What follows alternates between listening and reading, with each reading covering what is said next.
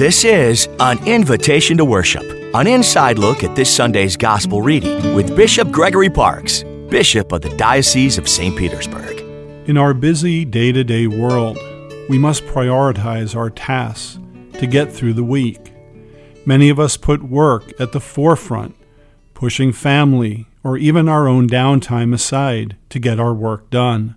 Sometimes it's missing dinner with the family, missing a child's ball game or recital, or even skipping church.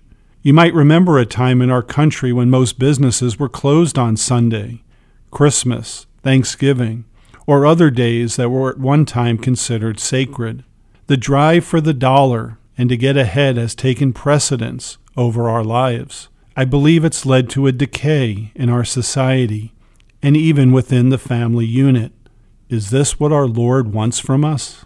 In the Gospel of St. Luke, Jesus talks to his disciples about being honest and trustworthy in all matters, both large and small. In God's eyes, very small matters can be the monetary ones, the worldly ones. Instead, God wants us to take care of the spiritual matters, the matters that are great and that are eternal. Money cannot get you into heaven. You cannot buy your way in. You can work hard your entire life, but you can't take that money with you. Many people on their dying days have said that they wish they had more time to take care of what really matters. More time with family, more time at worship, more time and resources helping others. This lesson serves as a reminder to take care of the little things in life. Everything that God has given us in this world is really His, and we cannot take it with us. When we do, we can also be trusted in big things. We need to take an honest look at our lives and an inventory of what our priorities are. After that list is made, look and see if Jesus is at the top of that list. It's also a reminder not to cheat God in prayer and worship. It's good that you do your obligation and you go to church each week. But is your mind attentive?